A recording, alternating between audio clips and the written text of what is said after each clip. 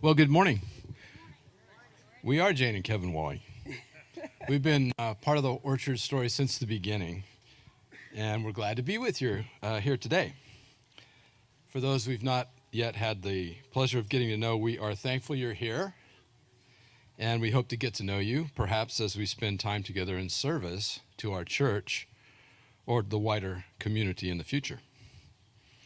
This summer, we're taking a break from hearing a Sunday sermon from Rick and Daniel and are hearing instead about values and practices in the Christian life. Today, Jane and I will be focusing on service. Oh no, you say he's going to ask us to serve in the nursery. Well, there's a lot more to service than nursery and Sunday school. Let me ask you a question. Do we perform acts of service to gain God's favor? In the back of our minds, do we believe what we see in movies and on TV, that God weighs our good deeds against our bad ones to see if we make the cut at the pearly gates? I say to you, heaven forbid. The scripture is clear. Christ died for us while we were still sinners. St. Paul tells us in Ephesians, "For by grace you have been saved through faith. And this is not your own doing. It is a gift of God, not a result of works." We do not have to clean ourselves up to be before Christ saves us. The scripture is equally clear, however, that even though he received us just as we were, he does not want us to remain the same. He calls us to accept change. He says to each of us, "Behold, I am doing a new thing. Now it springs forth. Do you not perceive it? I am making a way in the wastelands and streams in the desert." It's a common saying in Christian circles that God has a plan for each one of us. If that's true, then it is a good thing for us believers to move toward God, discover that plan, and live it out. We say that Jesus is the good shepherd, and we, sheep of his pasture. If we learn to adopt his values as our own and we will enter into the abundant life he promises. I want that. What about you? Let me ask you, have you ever looked at that website that Katie was talking about a minute ago? It's easy to remember, www.orchards.church. I encourage you to have a look. It's really well done, and it's an excellent resource, as she said, to keep up with the life of the church. You can even listen to past sermons you may have missed out on at the website. But when you go to the website, the first thing you will see is this: rooted in Jesus, together, bearing fruit. So I'll say that again. Rooted in Jesus, together, bearing fruit.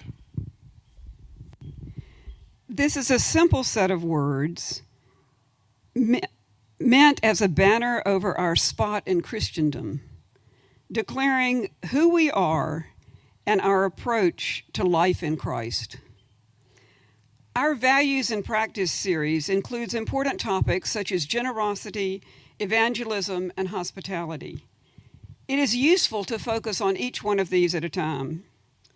That being said, Kevin and I feel led to take a step back and talk about something more fundamental to our Christian journey before we proceed to focus on service. We recently had the pleasure and privilege of walking a 1,000-year-old Christian pilgrimage trail through northern Spain. Some of you will know it, or may even have walked it. It's called El Camino de Santiago. The purpose of a pilgrimage is to become more attuned to God. And the message he gave us was, walk with me, look to me, remain in me, abide in me. We want to suggest to you that if we develop a habit of abiding in Christ, everything he wants for us will begin to flow naturally from this. The scripture even tells us to pray without ceasing. I used to think this was impossible. Now I think it's just another way we're being told to abide in Christ. A friend we were hiking with on El Camino introduced us to a short prayer, which may be helpful here. Can you tell us about that, Jane? Yes, it is simple but oh so good, used as a repetitive breath prayer. Here it is. Here I am. Here I am in your presence, Lord. Here I am. Here I am in your presence, Lord. Here I am. Here I am in your presence, Lord. Well, it's very meditative in its nature. It just keeps calling us back to a recognition that God is with us right now, abiding with us. It's just that we so quickly forget that this is so. We need to keep reminding ourselves of his ongoing presence with us. Let's talk about John 6 for just a moment. In John 6, some people asked Jesus, "What must we do to be doing the works of God?" Jesus answered them, "This is the work of God, that you believe in him who he has sent." So did you get that? Jesus says the work we must do is to believe in him. That is no work at all. So did our talk about service just fall on its face? Well, I don't think so. But Jesus is pointing to something much more basic than doing good things. More on this is found in John 15. Jane, tell us about that. In John 15, Jesus says, "I am the vine, you are the branches. Whoever abides in me and I in him, he it is that bears much fruit.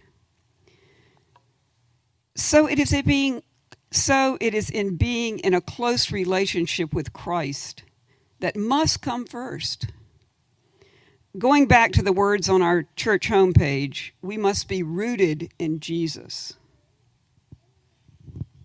Okay, so our most important job is to be closely connected to Jesus. But our focus today is on service, so let's begin to look a little more narrowly at that. Jane, what do we know about Jesus' attitude about service? Jesus was the most wonderful, caring, perfect human being that has ever been on the face of the earth. And he lived a life of service. So let's begin to... In Matthew 20, he says, "The Son of Man did not come to be served, but to serve, and give his ransom as life for many." The scripture is filled with examples of Jesus serving people, including he healed lepers, he gave sight to the blind, hearing to the deaf, speech to the mute.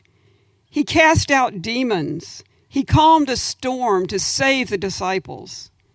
He fed thousands with just a few loaves of bread and fishes. He raised Lazarus and Dorcas from the dead. And finally, he gave himself as a perfect sacrifice to pay for the sins of humanity.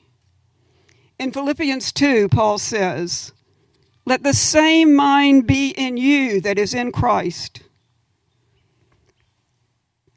He humbled himself and became obedient to the point of death, even death on a cross.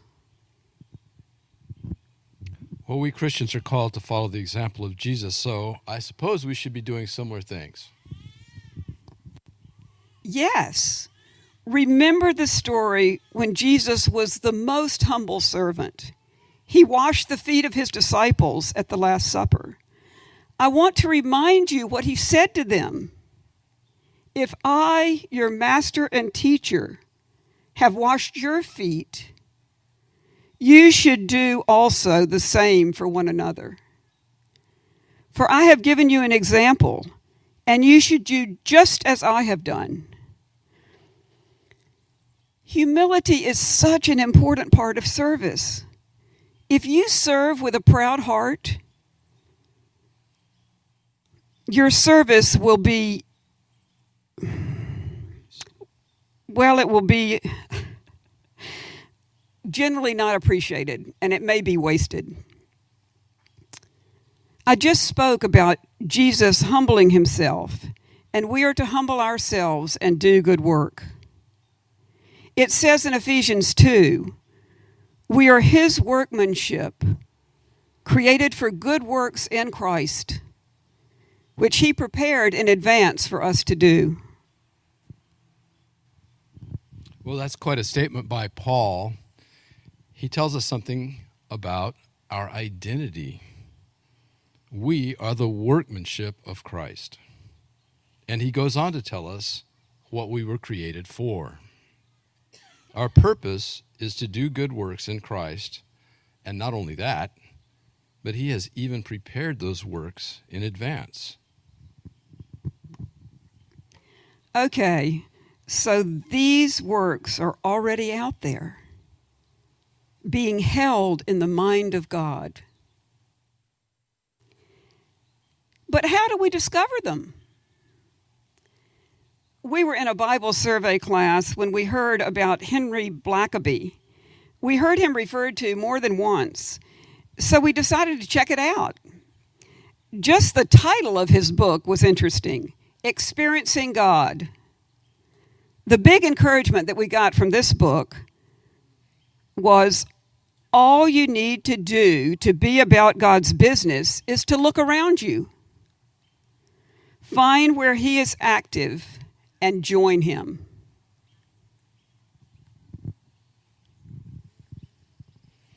All right, so contained in that idea is the notion that God is always busy doing something in the world around us.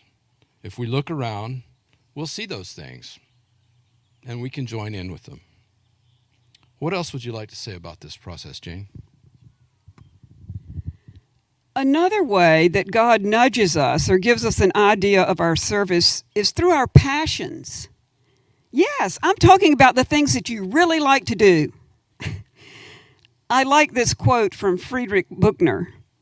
The place God calls you to be is the place where your deep gladness and the world's deep hunger meet. 1 Peter 4:10 says this, as each has received a gift, use it to serve one another. Let me give you some examples from my own life. I love sewing. So while I was in Germany, I asked a group of women to join what I called the Creative Days. On those days, I taught some of the women how to sew. This was a win-win situation because they were eager to learn to sew, and I enjoyed sewing and teaching them. I like preparing meals and serving them in our home. So that fits well with being a community group hostess. Kevin and I both like to travel. God has sent us on short-term mission trips, and he sent us to Germany for 3 years. God led us to start a small group in our home there. I became a stand-in mom for several of the young women who were also living overseas without their family. Some of them had their first baby during the time that they were in our community group. Kevin, what are some of the ways that you have experienced, that you have used God's passions for his service? Well, I like to teach and have taught Sunday school and led several Bible studies. I like to build, and we went to Mexico and built houses. And I helped drill a water well in Guatemala. I like foreign language, and I got to use my Spanish in Mexico and Guatemala. So performing service starts off with a motivation to help others in obedience to Christ. But we often get some joy out of it too. But that's not too surprising, because when we humbly serve others, God gives us a deep joy. Yeah, it's wonderful how he does that for us.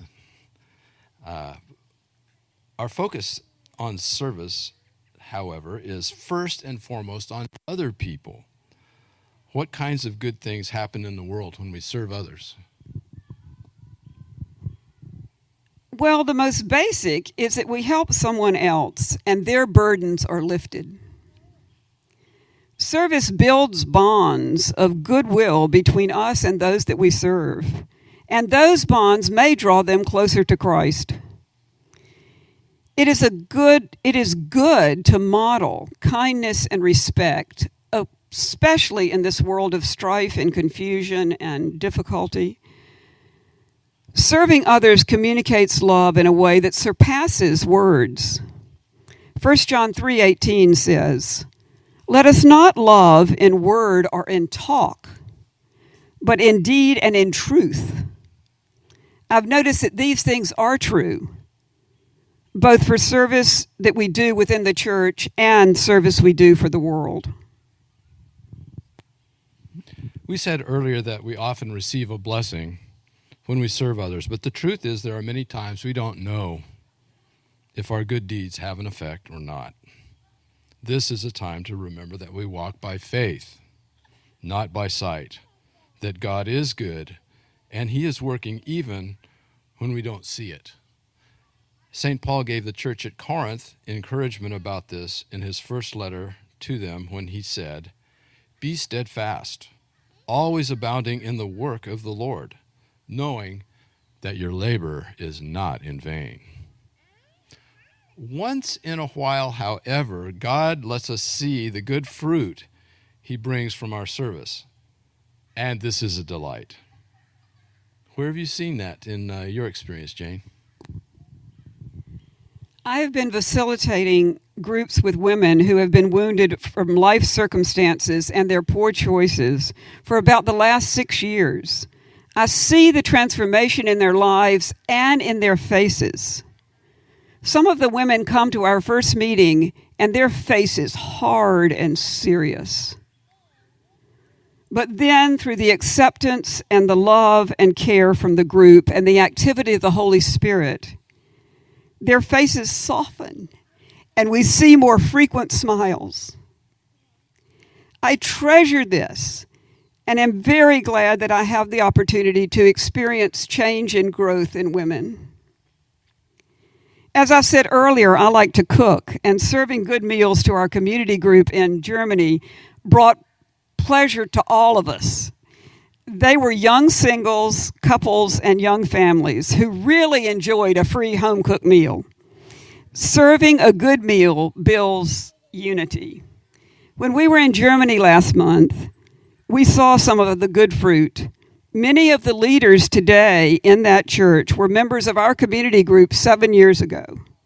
Good fruit brings joy. So back to you, Kevin. When have you seen good fruit from your service? Well, there's one thing that stands out. We did prison ministry near Memphis, Tennessee, and on one occasion, we were worshiping with the inmates, singing loudly and joyfully from the heart. The Spirit was powerfully present, and one of the men stopped himself, and he said, "Oh man, I forgot I was locked up." Now that is freedom in Christ. I know we all lead busy lives, and it would be easy to tune all this out and say, "Sure, service is great, but I've got all I can handle." Our purpose here is not to add to your burden. Maybe this will help. I want to suggest that many of the things you are already doing count as service. For example, we're blessed with many young families here at Orchards, and it is service to raise your children well. There's really no more important job. You will have your kids for about 18 years, then they will be released into the world, hopefully for many decades. If you spend time with them while they're growing up, they will know you. You will know them. They will take on your values, and the world will be a better place. Many of us are also involved in caring for parents and grandparents. This is also service. After all, this is included in the Big Ten that Moses brought down the mountain. Honor your father and mother, that it may go well with you in the land I am giving you. It is also service to work conscientiously at your job. As St. Paul wrote the Colossians, whatever you do, work at it with all your heart as working for the Lord. So you are already engaged in service, and we thank you. What we are suggesting is that you lean into your relationship with Christ. Watch for where he is active and join him. You will not be doing it out of your own strength, but in the joy that overflows from your salvation. Here is how Jesus describes it in John 15. Remain in me, and I will remain in you. Just as the branch cannot bear fruit by itself unless it remains in the vine, so neither can you unless you remain in me. So as you allow God to establish himself in you, good works will arise from you as surely as the grapes grow from the vine. All right, so let's get practical about this now. Mother Teresa said, not all of us can do great things, but we can do small things with great love. Will you join with us in a small way to serve others? Will you give an hour each month to serve the children of our church in the nursery or others? You didn't think I was going to let that go, did you? Or maybe you could help an hour a month to help set up and tear down our worship space. That happens every week. It's a great way to stand next to your brothers and sisters in Christ and join in the life of the church. Whatever your stage of life, God has prepared work for you. Whether you're a young adult, have children of your own, or in the grandparent stage of life like us, these are gifts you can give to your brothers and sisters in Christ. We promise you there will be a blessing for you in it too. Your circle of friends at Orchards will grow as we work together. It is then that your church becomes your family, and good things are sure to grow from it. Then we will enter into the fullness of what our website says. Rooted in Jesus, together, bearing fruit. God bless you, dear ones.